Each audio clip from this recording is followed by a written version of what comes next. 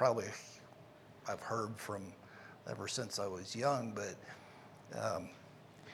one of the things that I always had to wonder was, it seems like this song kind of shifts gears, and I wondered why. And so I did a little research, and it was kind of an interesting how it all came together. 128 is where it's at in our book, How Great Thou Art. We all know the song, probably all of us have heard it as far back as we can remember, pretty close anyway, maybe not quite. But this song took about 65 years to complete. So the first version of this was in 1885 by a pastor named Carl Bogert, when I was listening to somebody narrate this, and he was walking home from a service on a Sunday afternoon, and there was a storm coming, and he saw it in the distance, and so he hurries home, and he got home before the storm, and he watched the storm play out. And after a while, the sun comes out, and he's looking out the window, looking over the lake, and he hears the bells playing in the distance. That meant there had been a funeral that day.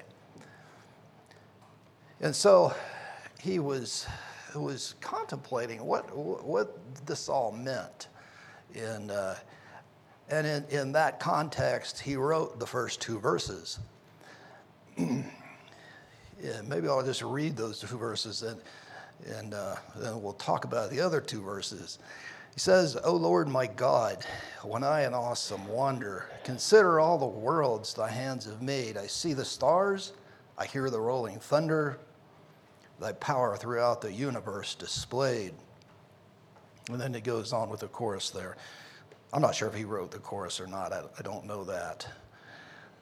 When through the woods and forest glades I wander and hear the birds sing sweetly in the trees, when I look down from lofty mountain grandeur and hear the brook and feel the gentle breeze. And so the first version of these two verses, come into play with the thought of just adoration to God for everything that he had done and made. And I take this man to have maybe looked out the window and watched the storm, and the storm reminds us how great God is, especially when you see a pretty violent storm like we do sometimes. And it just reminds us of God's greatness. That's kind of what I visioned this to have happened here. But he first wrote this as a poem. And so about a year, I think if I remember the story correctly, about a year later, he was in town, and he heard the words of his poem being sung to a Swedish folk music tune. And so he stopped and listened. Well, that was kind of the beginning of it, and that's kind of where it stayed for some time. In 1907, a man by the name of Manfred von Glenn translated it into German, and the German version the title translated into English is How Great You Are. So it was pretty close to the way we titled it today. But that was a German version, and so in 1912, a Russian, I didn't get his name, heard the song and translated it into the Russian language. It moved south into the Ukraine area. In 1930, a man and his wife by the name of Stuart Hines, which is the one that is credited to be the author, was working. He started to work in Ukraine, and he heard this. He heard these first two verses, and he used this version of the song, the first two verses, in his evangelistic work a lot, because he felt it just so spoke about God and who God is and how great he is and what he can do. And so he used that for quite some time. So one afternoon or one day they were walking to another remote village where they hadn't been before. And he asked the local guide, he said, "Are there believers in this village?" And the guide said, "Well, there's one couple that I know of that are believers in this village. That's all I know." And he said, "Well, let's go to their house." And so they get to this house, and they heard people inside talking. And so they listened, and here it was people that were confessing their sins. It was a group of people that were together in this believer's home. And they were confessing their sins and sharing together, repenting of their sins. And so Stuart and his wife just waited outside, and they didn't disturb what was going on. So as he was contemplating what was happening in there, the third verse was born. And he was just inspired by what was happening, what he saw in there. And so he wrote the third verse, and he said, "And when I think that God, his son not sparing, sent him to die, I scarce can take it in, that on the cross, my burden gladly bearing, he bled and died to take away my sin." So the song shifts its thought pattern from God's creation and the display of what we see in his power now into the heart of a man and a woman, and how it changed them and it set them on a different course in life. And so they used that for several years there in Ukraine, the Second World War. They ended up leaving and finally ended up back in England where they had came from. So after the war, he was working in a camp where a lot of displaced war victims had come to. And he was talking to a Russian man there, and this man told him his story, and he said, some time ago, or about the end, close to the end of the war, he said, "I was separated from my wife," and he said, I said, "She was a believer, I was not." And he said, "I've since come to be a believer," and he said, "I would so love to see her and share the last years of our life together as believers. But he said, I don't know if it can ever happen." And so Stuart, in that context, wrote the last verse. Because this man said, "If I never see my wife again, I have hope that I will see her in heaven." And so he had that hope within him. That was his basis for the last verse. "When Christ shall come with a shout of acclamation and take me home, what joy shall fill my heart? Then I shall bow in humble adoration and there proclaim, my God, how great thou art." That was in 1948. So this song then finally circulated through some of the British colonies, and was sung in various places, and finally found its way into the United States. And George Beverly Shea, he worked with Billy Graham, got a hold of the song and started singing it at Billy Graham's crusades, and that's how it became a popular song in American religious circles. Elvis Presley made a recording of it as well, and that also helped to get that song out in the 1960s. Not a promoter of Elvis Presley, but he did sing that song. Today, the song has been translated into almost every language in the whole world. There probably are a few that haven't had this song written in their language, but it has went a long ways. And so, we could just see God working. In 1885 to 1948 is the span of time it took for this song to find its final form that we have today, and that we're blessed with. So that's just the story of the song, and I've ever since I've known it, I've loved this song. and it just has a deep meaning, and it takes us from the power and wonder of creation to the power of changing our hearts and the hope of eternity. And so let's sing the song, and then I'll just open it up and just raise your hand and try to get a mic to you.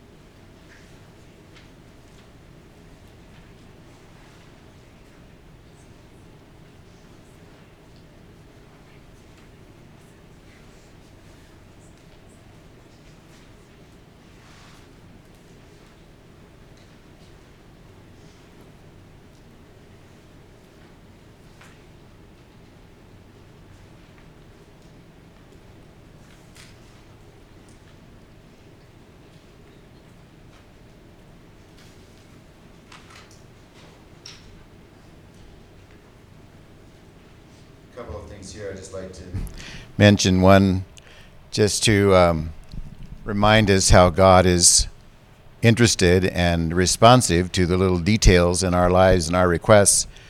Some of you knew that Wednesday evening I just asked the Lord to modify the weather from what the weather forecast was, so we didn't have rain on Thursday so we could work all day, and it didn't rain till 8:15 in the evening. And God cares, and he listens. So just that encouragement. And then a song that comes to my mind, and with it a scripture, the song, Be Thou My Vision. Actually, I have this as my wake-up alarm every morning. It starts out, Be Thou My Vision, O Lord of my heart. Naught be all else to me save that thou art. Thou, my best thought, by day or by night, waking or sleeping, thy presence, my light. And made me think of scripture in Matthew 6. The light of the body is the eye. If therefore thine eye be single, a single focus, thy whole body shall be full of light. But if thine eye be evil, and that has the idea of like an alloy or a contaminated with two elements. If thine eye be evil, thy whole body shall be full of darkness. But if our eye is single, if we have a single focus unto the Lord, if the Lord is our vision, and he's our best thought, whether we're awake or asleep, and just a challenge to me, and a challenge to me every morning as I wake up to my alarm, that let the Lord be my vision. Let him be my single focus, the love and affection of my heart. Just to encourage us with that.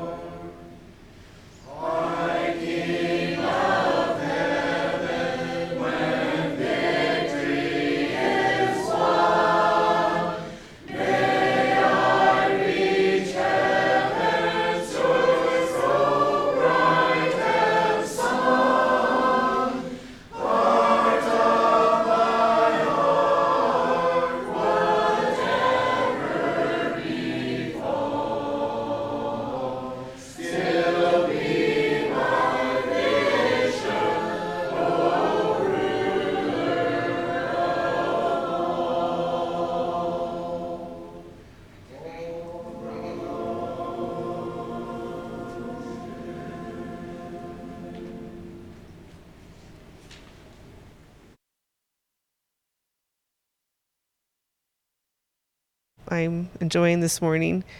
I want to group on WhatsApp that someone mentioned a phrase out of the song, I think it's 670, Come Thou Fount of Every Blessing. I get to turn back to that. 669. So I looked up the hymn history for that song, and it's just so neat how no matter what age we are, we can be drawn away from Christ, and how he draws us back, even with something that maybe he had shown us earlier in our life. Born in 1735, 17-year-old Robert Robinson ran the streets of London in gangs, caring not for anything spiritual. He was just a small boy when his dad died. In 18th century England, there was little in the way of a social welfare system, and this meant that he had to go to work while still very young. Without a father to guide and steady him, Robert fell in with bad companions. One day his gang of rowdies harassed a drunken gypsy. Pouring liquor into her, they demanded she tell their fortunes for free. Pointing her finger at Robert, she told him he would live to see his children and grandchildren. This struck a tender spot in his heart. If I'm going to live to see my children and grandchildren, he thought, I'll have to change my way of living. I can't keep on like I'm going now. A few nights later, Robert Robertson, half serious and half in fun, decided to go to a tent meeting to hear the Methodist preacher, George Whitefield. To cover his weak urge, he suggested that the boys go with him and heckle the gathering. Let's go laugh at the deluded Methodist was his invitation to his gang. Whitefield preached on the text, O generation of vipers, who hath warned you to flee from the wrath to come? Matthew 3:7. Robert left in dread, under a deep sense that George Whitefield was preaching to him alone. Finally, at the age of 20, Robert made peace with God and immediately set out to become a preacher himself. He wrote a letter to George Whitefield and told him that he envied the happiness that he saw on the faces of those people in the tent. 2 years later, in 1757, he wrote a hymn which expressed his joy in his new faith. Come, thou fount of every blessing, tune my heart to sing thy grace. Streams of mercy never ceasing, call for songs of loudest praise. Teach me some melodious sonnet, sung by flaming tongues above. Praise the mount, I'm fixed upon it, mount of God's redeeming, unchanging love. Years later, Robert did wander away from God. In a spiritually backslidden condition, Robert was traveling in a stagecoach one day. His only companion was a young woman unknown to him. In the providence of God, and not realizing who it was she spoke with, the woman quoted, Come, thou fount of every blessing, saying what an encouragement it had been to her. Try as he might, Robertson could not get her to change the subject. She asked him what he thought of the hymn she was humming. He responded, Madam, I am the poor unhappy man who wrote that hymn many years ago, and I would give 1,000 worlds, if I had them, to enjoy the feelings I had then. Gently she replied, Sir, the streams of mercy are still flowing. He was deeply touched by that. As a result of the encounter, he repented. His fellowship with the Lord was restored through the ministry of his own hymn and a Christian's willing witness.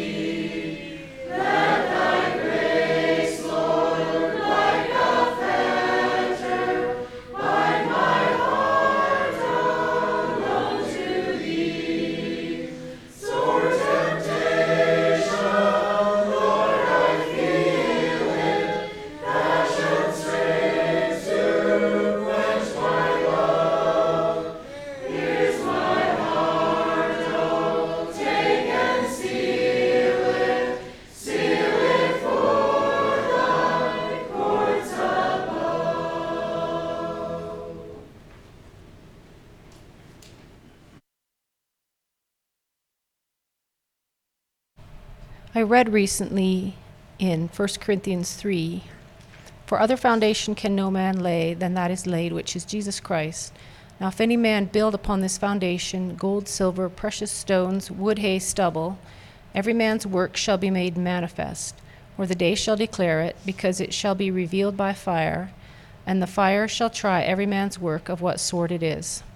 If any man's work abide, which he hath built thereupon, he shall receive a reward. And this scripture sobers me, but it also encourages me and kind of tying in with what Charlou said, how we can be brought back after we've drifted away. I find myself going through this cycle so much, just getting caught up with material things and not putting as much attention on my connection with God as I once did. But He is so faithful. He always brings us back. He knows us. We are His own. And when we've made Him the center of our lives, we can trust that He will keep us to the end. And I'd like to sing song number 358.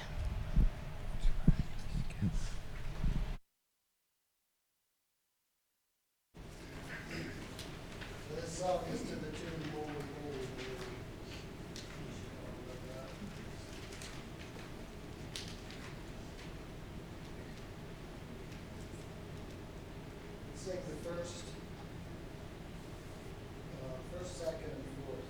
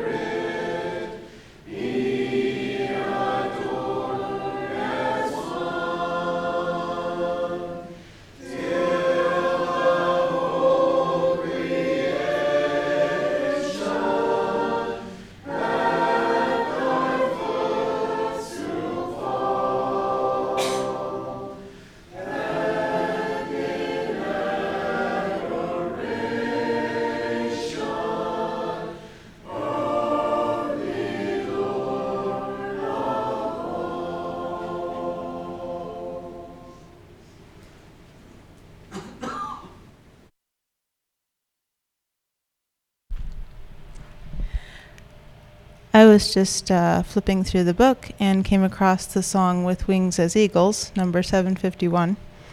And I don't know the history of this song. I'm wishing now that I would look it up sometime. But I've been thinking and praying about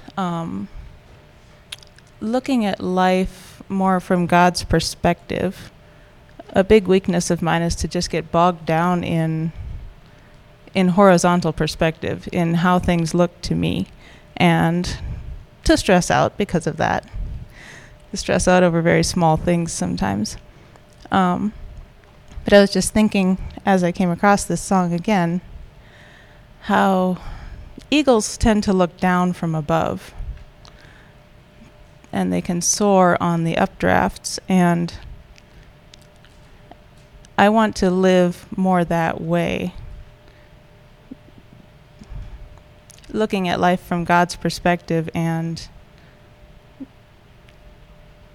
from the size that he sees things too. He doesn't get stressed out by the things that stress us out. So yeah, I'd like to sing this song if we could.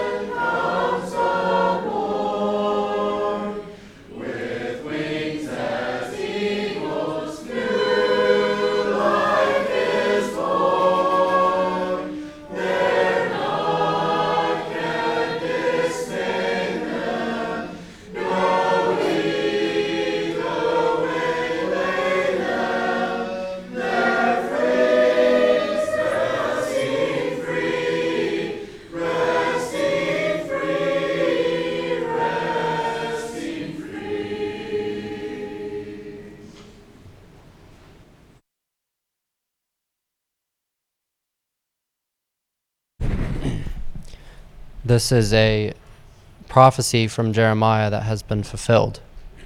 Jeremiah 31:33. But this is the covenant that I will make with the house of Israel after those days, says the Lord.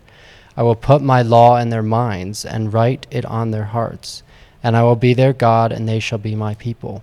No more shall every man teach his neighbor, and every man his brother, saying, Know the Lord, for they all shall know me. From the least of them to the greatest of them, says the Lord. For I will forgive their iniquity, and their sin I will remember no more. And I'm just really grateful that this has been fulfilled. And we live in this day now, that the law of the Lord can be written on our hearts and our minds. How about song 644?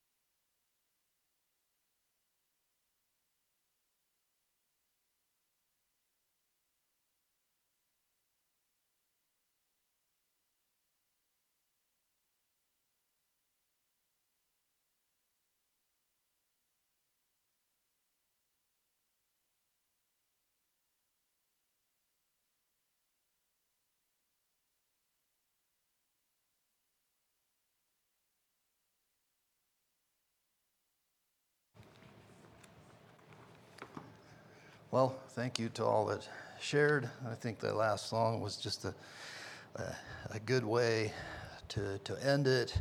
Just the prayer that, Lord, abide with me.